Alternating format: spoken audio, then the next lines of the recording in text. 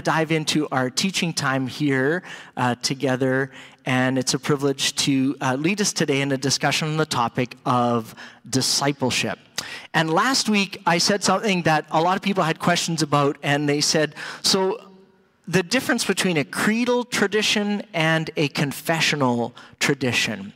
And one of the big differences there is that creedal traditions focus on knowing the truth, and confessional traditions focus on living the truth. How is this showing up in our life? And so our confession of faith is really a discipleship document more than it is merely a doctrinal one. So today we're going to jump ahead a little bit in the order of what we are going to discuss in our confession of faith. We've been doing the articles sequentially, and we're going to jump to Article 10, which is the one on discipleship. And so if the overview of Article 10 is this: we believe that Jesus calls people who have experienced the new birth to follow him in a costly life of service to God. The power of the Holy Spirit transforms believers from the unrighteous pattern of this present age into a life of joyful obedience with God's people. So we need to define some terms here, especially this word discipleship, because it gets thrown around a lot, and it appears as our primary instruction from Jesus in Matthew 28. Therefore, go and make disciples of all peoples or all nations. And so we need to understand clearly that to be a disciple is to be a follower, is to be an apprentice, to be a student of a master. And in Jesus' day, this was a well-understood concept. If you wanted to learn something, you found someone who had mastered that topic, whose life you wanted to imitate, and you apprenticed yourself to them. And so this is why Jesus calls his disciples to follow him. They see him as a respected teacher, and they want to make a commitment not just to learn his teaching, but to learn to imitate his way of living. And this word also, disciple, exists outside of the Christian tradition. So some people in the world of finance and economics will say things like, oh, I'm a disciple of John Locke, by which they mean they follow that particular branch of economic thinking.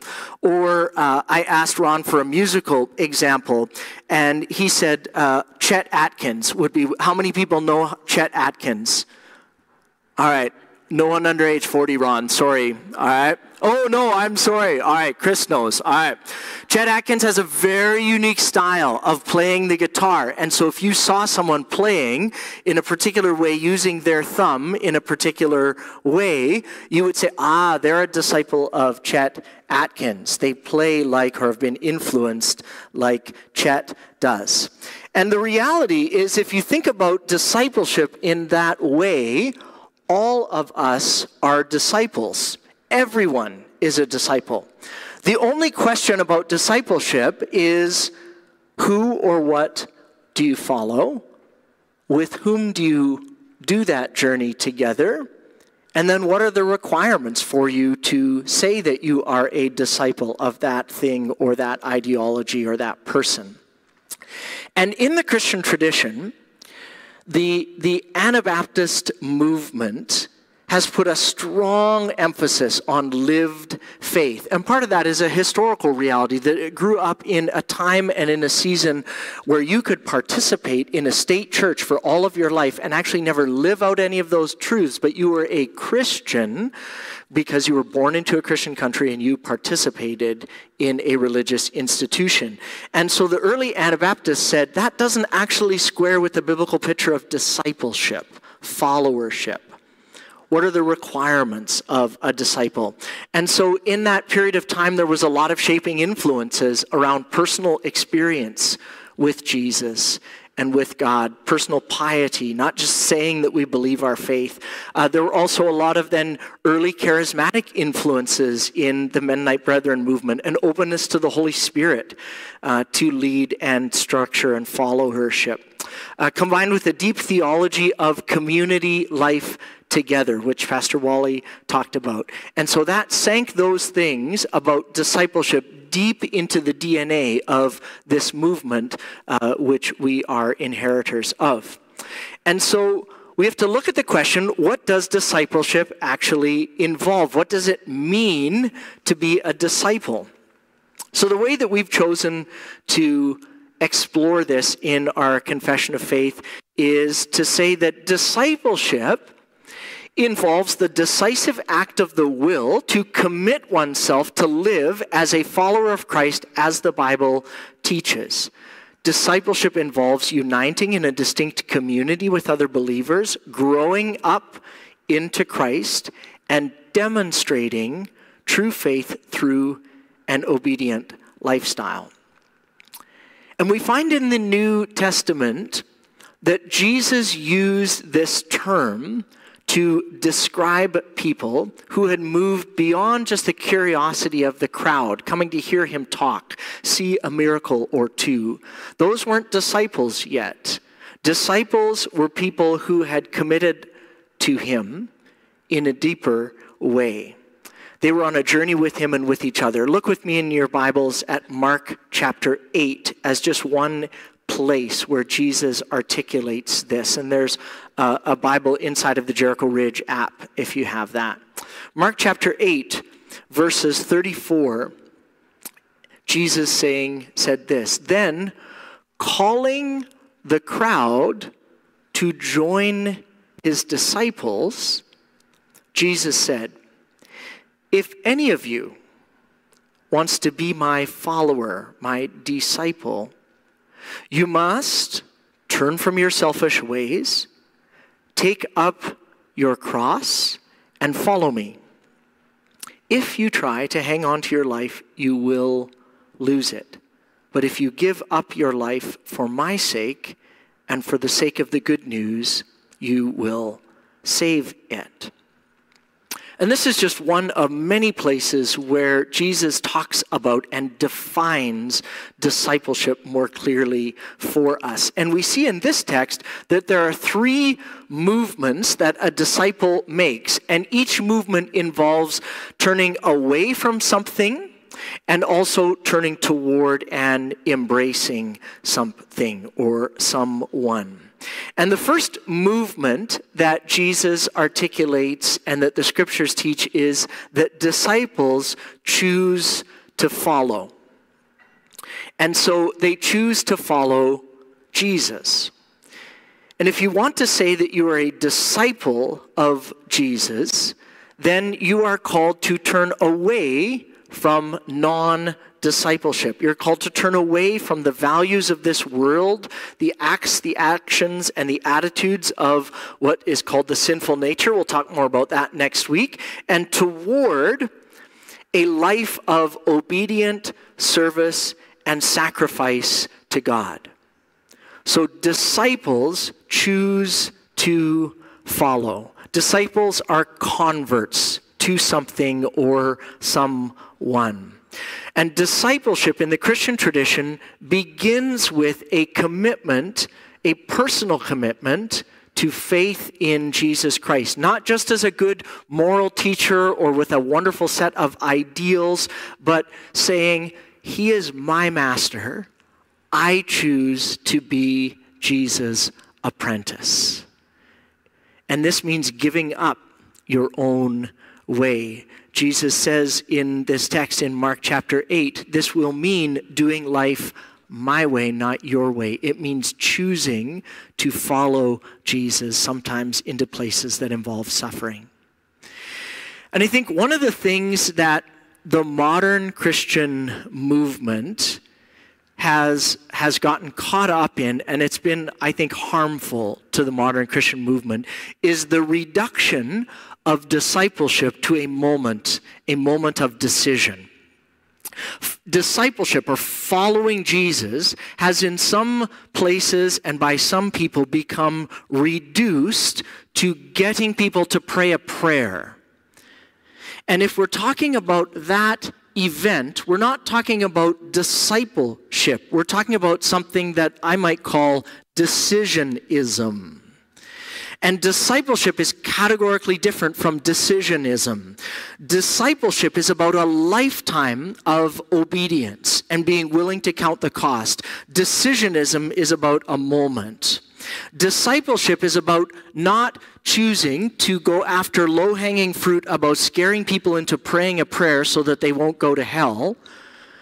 Discipleship is about an invitation to a lifelong apprenticeship, a process that involves dying to ourselves and giving up our lives for the sake of Christ. These are different things categorically. And when we confuse them, and when the Christian tradition confuses them, you might have a lot of converts, but not a lot of disciples. And Jesus says that our role and our goal is to make disciples of all nations. 20th century theologian Dietrich Bonhoeffer, in his book, The Cost of Discipleship, frames it this way: the cross is laid on every person, and when Christ calls persons to himself, he bids them come and die. A death to self is involved in the movement to discipleship. So that's movement number one, choosing to follow, choosing to die to self. And this leads us to movement number two. If discipleship is a journey, then the question is, who are you on the journey with? Movement two is a movement just not about choosing Jesus, but also choosing to walk with others. Movement number two is a movement into community. So we would say things like, this is a call to turn away from individualism and toward a choice to be united in a distinct community who can provide both loving accountability and corrective nurture. So discipleship is not a solitary lifestyle or activity. See, when Jesus called his disciples to follow him, it was not actually just a call to follow Jesus as an individual. It was a call into a community of those who followed him. And that community implied a number of things. It implied sacrifice, it implied accountability, it implied support and care. And one of the things that I love about Jericho is that this is a place where I find that people are loving and compassionate and can provide support when I'm struggling or in need. But this is also a place where people call me out, where people challenge me, where people say, Brad, I love you too much to let that part of your life just continue because that's not helpful or healthy. They walk with me and coach me and mentor me to help me become more and more like Jesus. And so a call to discipleship is a call into that type of community. You cannot be a disciple without a community in some format around you. Now, communities don't do this perfectly. For those of you who are students, let me talk to you for a second. How many of you liked group projects in school? No, very few people do. I know I didn't, because in a group project, one of the challenges of it is that my mark is dependent on how other people perform in some way. And so this notion of disciples belonging to each other in local communities can sound like an invitation into a bad group project. And group projects, you know, when you look around then in a group in a school setting, you're like, that person is not pulling their weight in any way. I could get this done better if I could get this done on my own. Why do I need the rest of these people here? But on the flip side of that, try not to think about discipleship as a bad group project. Try to think about it maybe through the lens of a team or teamwork. I've been watching a bit of the Olympics this last week. And some of the sports that I actually thought were individual sports, they've turned them into team sports in some ways. Like big air, your team score defined in that category how you did. And so the lowest score on your team actually was going to have an impact on you. Or bobsled or bobsleigh. I still have no idea what the grammatical difference is and when to use either of those appropriately. But these team sports are environments where you are deeply committed to helping the rest of the people around you succeed. The relationships that those athletes develop with each other is powerful and transformative. The trust that they have with each other as they journey together is amazing. And they have the ability to put their success into the hands of another individual. And that's what discipleship is. Discipleship is a team sport, not a bad group project. Because discipleship is about relationships. It implies relationships. It's about mature Christian people walking with and modeling to younger Christians what it means to live a spiritual journey. It's about younger people submitting themselves to the wisdom and grace of those who've gone before them. It's about learning to participate in transformative spiritual practices that are going to contribute to your growth, that come to us from the historic Christian tradition. And once you've adopted those things into your own life, you help others incorporate them into their practices.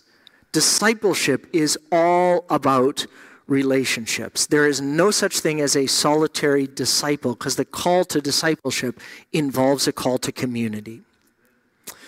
And so the question that we need to wrestle with then is maybe twofold.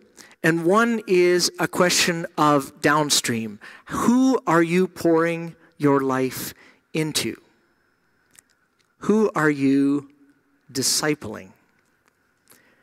Parents, caregivers, this is your responsibility with those who are under your care, to model for them what a healthy life with God looks like.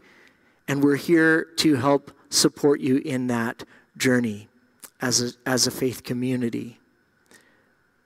Young adults, it's your job to model for those who are younger than you at Jericho and beyond what it looks like to passionately follow Jesus and to make decisions in early stages of career and thinking about education. What does it mean to pay attention to God's Spirit in your life and not just chase the values and visions of the world, how much money you can make, or what's the easiest path to walk out? Those younger than you are watching. Senior adults, it is your job to teach the generations beneath you how to pray. Not just these are good prayer words or phrases to use, but helping them see persistence and grace in your life, even when the answer doesn't come quickly or shortly, and watching people pour out their heart to God. So the question for each of us in a community is, who are you pouring your life into? We will only be a strong and vibrant church when we are intentional about these types of discipleship relationships. And that's not a program. That's just you saying, I'm going to pour my heart and my life into somebody by God's grace that's willing. And so then flip that around.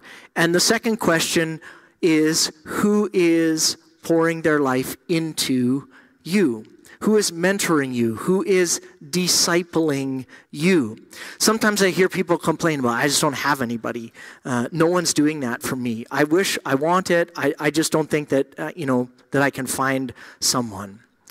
And some of you may just need to work up the courage to actually look around the community, find someone that you respect that aspect of their life, and just take them for coffee and boldly just say to them, hey, could we have coffee like every month? I would be interested in just learning and growing in this area of my life, and I'm wondering if you'd be a person that could help me. It could be as simple, but also as scary as that for you. And this is why here at Jericho we do things like small groups. It's why we do things like service groups or task-based groups that are intergenerational in their nature. We want to remind all of us that the church is not about programs, it's about these types of relationships being poured into and then pouring our lives into others. And if you need help making some of those connections, then we as a staff would love to sit with you and help make those connections for you. There are many, many people here at Jericho who are wise and who would walk with you in whatever stage of life you find yourself in. So discipleship is about those kinds of relationships. So movement 1, choosing to follow. Movement 2, choosing community. And movement number 3 is choosing growth, a growth mindset. We express it this way. We are called to turn away from living for ourselves, and we are called to turn toward a posture of allowing our lives to be shaped and changed by God's grace and our efforts at growth. Dallas Willard is a great writer who's influenced my thinking significantly in these categories. He was a philosophy professor, and he was famous for saying this: grace is definitely opposed to earning, but it is not opposed to effort. And what we mean by this is that growth, if you want to grow as a disciple, if you want to learn as an apprentice, then you need to put some work into it. And the scriptures teach that growth is both God's gift of grace, and that also growth is a result of your efforts and commitments. From a human perspective, growth in Christ always involves work. And from God's perspective, it is something that God purposes and produces in our lives. And so in order to move beyond that sort of moment of decisionism into discipleship, if you want to call yourself a disciple, it requires action and activity on your part, because discipleship is learned by doing. And we have here a modern parallel in our culture that helps us in the sense of apprenticeship, or disciples are apprentices. So in the trades, we have apprenticeship programs. And the apprenticeship is designed to put a more skilled craftsperson or mentor to guide younger and less experienced learners toward increased both mastery of content. There is classroom-based stuff for apprentices, and also lived experiences that go beyond the classroom setting. But the apprentice knows they have to put in the work. They have to do things. They have classes to attend, hours of work to put in, so that they can begin to master this type of skill and knowledge that is required for them. And the Christian life of following Jesus in some ways is very similar. It is something that you learn to do by just doing it. And this is something that is both frustrating and also beautiful, because it's ongoing in our lives. Until you and I are carried into our eternal home, or until we choose to stop being a disciple, you will never arrive. You are always on the journey of discipleship. And reading some of the early Anabaptists is incredibly powerful in this way. They say things like Hans Stenck, who was persecuted for his faith, said, "To know Christ, one must follow him in life." Discipleship is a lifelong choice to apprentice ourselves to the Master. Ron and the worship and song team are coming, and we're going to prepare to respond in song. And a lot of these songs are just prayers put to music, or another way of thinking about that is just, can you say this as an intent or desire of your heart? And so I want you, as we sing these songs, to think about, where do you find yourself on this journey of discipleship? What are areas of growth that you want to pursue? What are practices that you need to put in place in your life that would help support your intention to grow and to follow Jesus with the whole of your life. Our prayer team is here and would love to help you on that journey. Today, prayer is going to be led by Meg, by Allie, and by Wally. They'll be available at the back if you're joining us online. We would invite you to just email your prayer request to prayer@jerichoridge.com. And I want to remind us that the commitment to discipleship does come with a cost. The early Anabaptists knew this well. They laid down and were willing to stake their lives on the notion that following Jesus costs you something.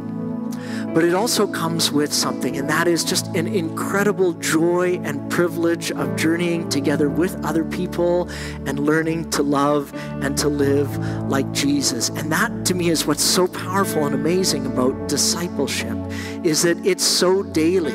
These daily decisions that end up creating a long obedience in a direction. And so I'd invite you to join me and join us on this journey. It is a wild and unpredictable ride, but it is the best choice that you could make. And so let's pray together. Gracious God, who loves us, you gave yourself up for us. You opened up a way for us to be in relationship to you, to be able to know you, to be able to follow you. And so, God, we choose again in this place to say yes to that invitation, to deepen our desire to grow and to follow you, to be shaped into the image of your Son. We thank you for the empowerment of your Spirit's work in our lives and in the world to do that. We choose in this moment, in this day, to turn away from things that would inhibit our discipleship. The sin that so easily besets us. We want to be those that run with patience and endurance the race that's marked out for us, looking to you, Jesus, the author, the perfecter of our faith. Strengthen and help us in our desire and intention and in our actions, day by day, moment by moment. In the name of the Father and Son and Holy Spirit we pray.